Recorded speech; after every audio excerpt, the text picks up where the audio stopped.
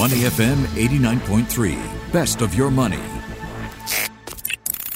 Market View on Money FM 89.3.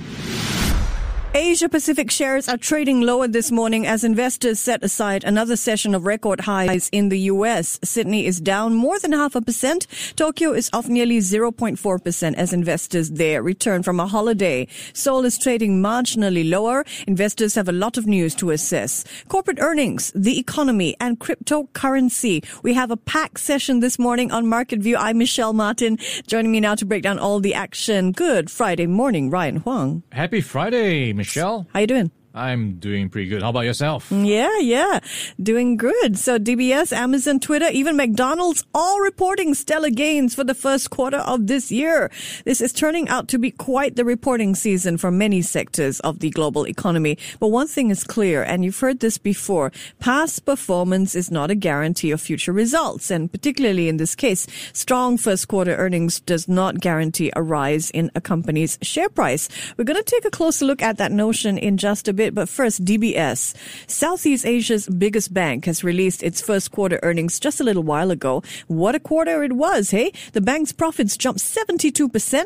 And for the first time in DBS's history, the bank netted more than $2 billion in a single quarter. So, Ryan, what is powering DBS's strong performance? Yeah, it is a very good set of numbers. And if I look at what DBS CEO Piyush Gupta is saying, it was an extraordinary quarter, and all businesses were firing on all cylinders. So loans and deposit growth were robust, fees were strong, and DBS is also highlighting bullish prospects in a recovering global economy. And if I dive into some of the details, loans growth was up 3%, so rather broad-based, and housing loans was one of the factors helping that go higher.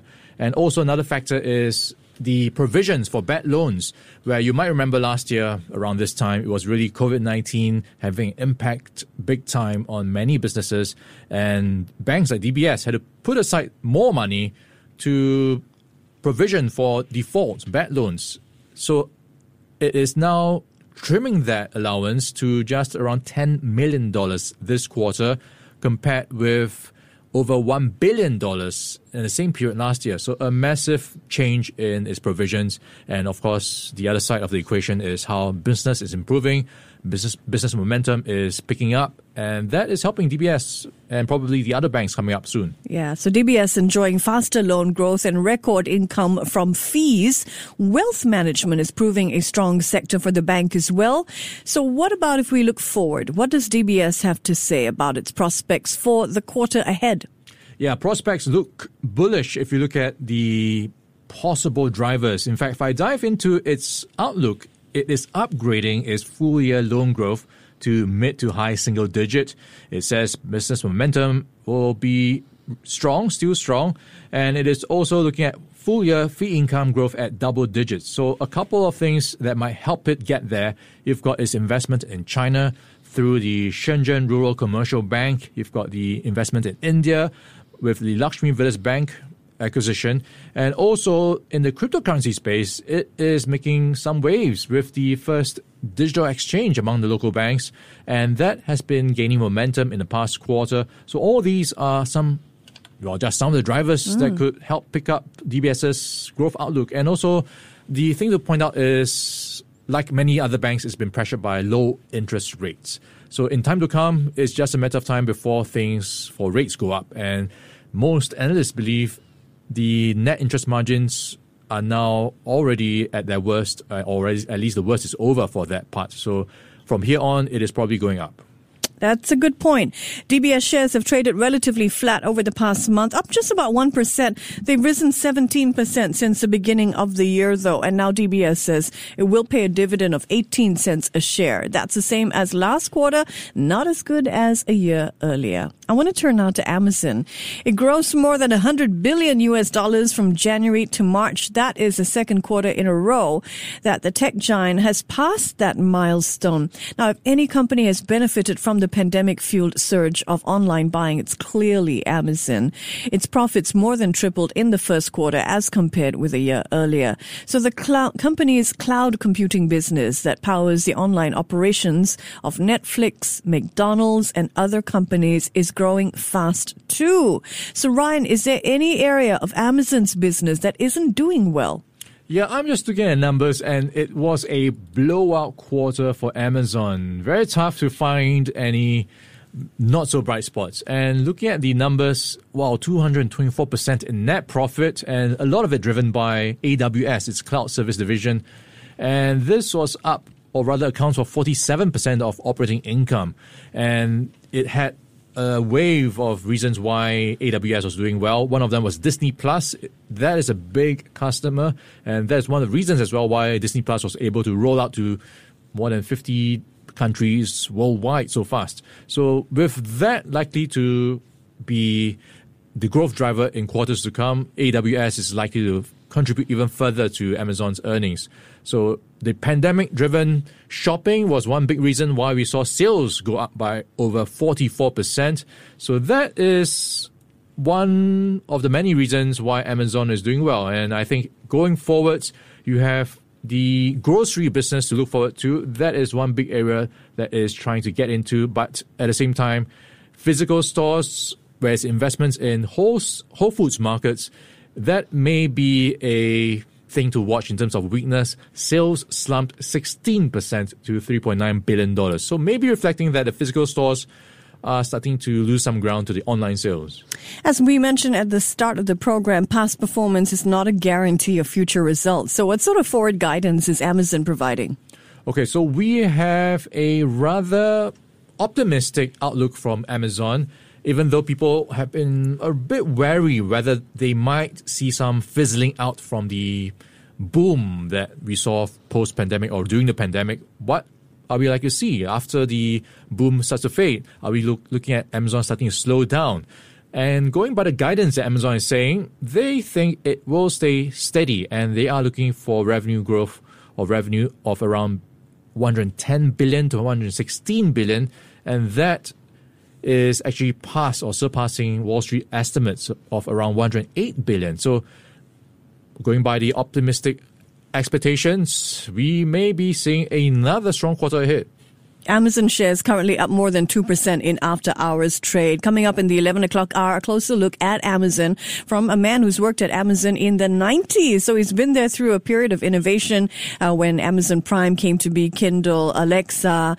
What is it that Amazonians do that other companies don't that allow it to power towards such excellence? Did you know that they start their meetings at Amazon with an eerie 20-minute silence?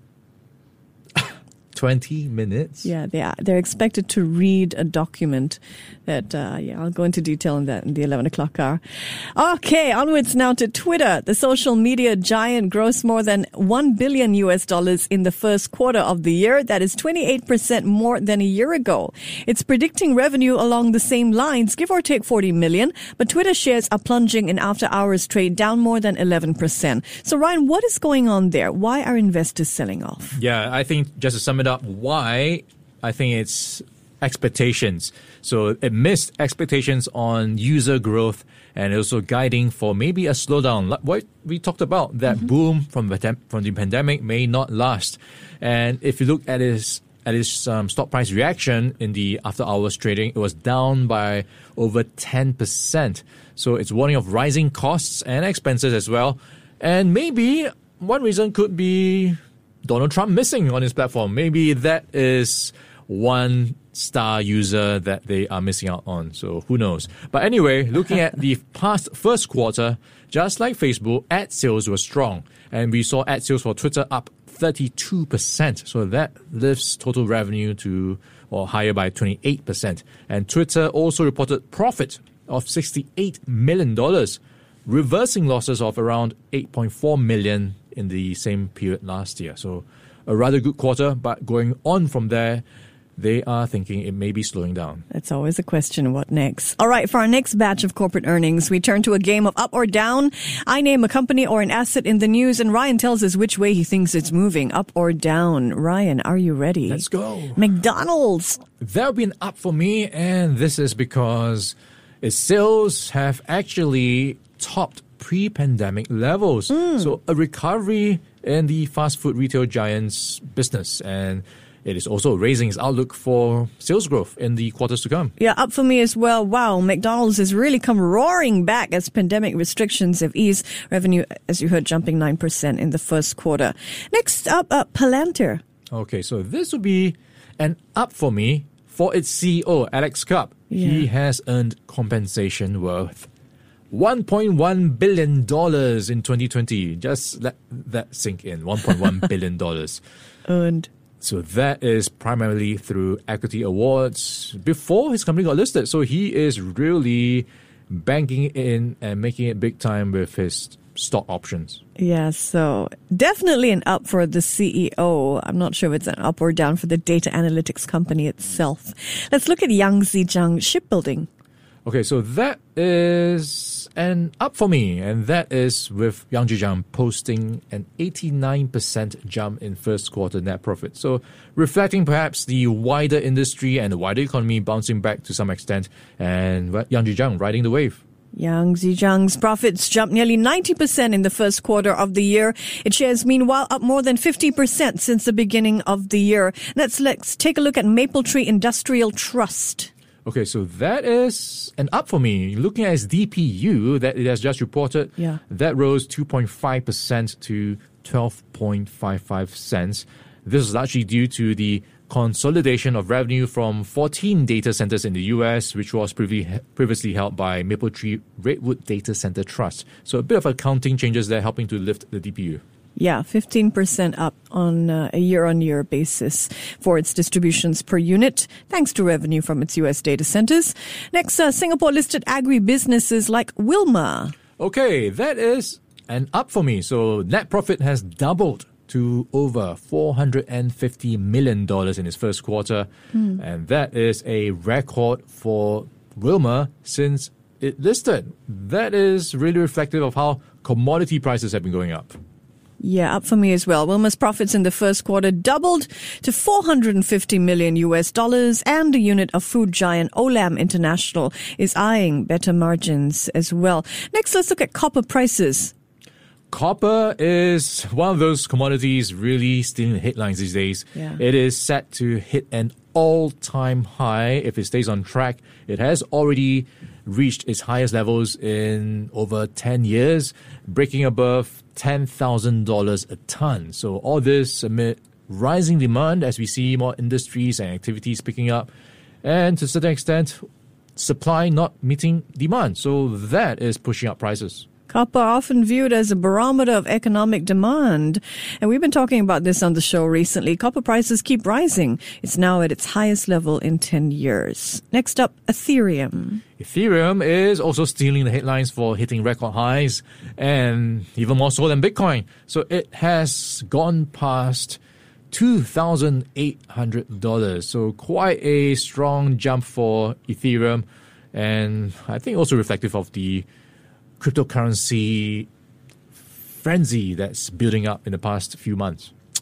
Yeah, Ethereum has hit a record high. Some say you need to look at the network effects of cryptocurrency, how it's leveraged and how it's making its tentacles, bearing its tentacles into even more networks these days.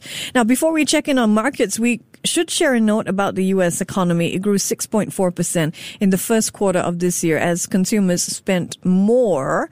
Now, that is one of the best quarters in 20 years. The U.S. economy not yet back to where it would have been had the pandemic not taken place, but it is on track to do so, most likely in the third quarter of this year. So, Ryan, we are well into corporate reporting season now. We also see the U.S. economy is really rebounding. And as you think about all the numbers, what are your thoughts about markets going forward? Yeah, looking at the U.S. numbers, that is painting quite an encouraging picture of the economy coming back in the U.S. So you've got the jobless claims numbers, third week in a row under 600,000.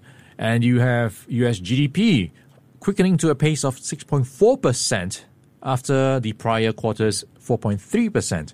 And that is just one of the many indicators pointing to how things may be continuing to go up. And if you look at the corporate earnings season, it has been quite a beat across the board from most companies, especially the tech companies. And that is also alongside commentary from them saying they expect to see rising costs as well as the potential to hike prices. So that will possibly mean higher inflation and maybe a sign of demand growing. So for markets, with that being priced in, with prospects of earnings going up, that could be another strong year for markets if it stays this way. All right, let's check in on local stocks now. The Straits Times Index finished flat in percentage terms yesterday. If you want to get technical about it, the STI did rise 2 points to finish at 32.21. That makes 6 sessions in a row that the blue chip index has finished higher. So Ryan, how's the STI doing this morning, and does it look like it might make it 7 straight sessions of gains? Yes, it might, because it is right now in the green by 0.05%. So maybe another day where it might grind out a gain. Yesterday it was 0.1%. So it is right now trading at 3,223. And looking at a snapshot of the STI, it is actually more in the red than in the green. I only have 8 constituents in the green right now. Right at the top, DBS gaining 1.8% to $29.92. And this is after a strong first quarter business update where it saw net profit up more than 70% and crossing $2 billion for the first time. And looking at Wilmar International, also a strong set of results, helping its share price up 1.5% to $5.38. And one stock worth watching, of course, will be Olam. It was in the news for making an acquisition of Old Thompson. That is a major U.S. private label spice supplier. Yesterday, it gained 1.2% on the news. Right now, it's giving back, or more than giving back those gains. It's now down by 2.3% at $1.72. Thanks very much. Ryan off for a 2-week vacation. And also the note, Olam is trading ex-dividend, so maybe some pressure. But he's still thinking about work. See that? So Ryan, what are you going to be doing for 2 weeks? I will be tuning into your show. Avidly waking up at 9 o'clock in the morning to do just that. That's what we like to hear. Ryan Huang there in Market View. Before acting on the information on Money FM, please consider if it's suitable for your own investment objectives, financial situation, and risk tolerance. To listen to more great interviews, download our podcasts at moneyfm893.sg or download our audio app. That's AWEDIO. Available on Google Play or the App Store.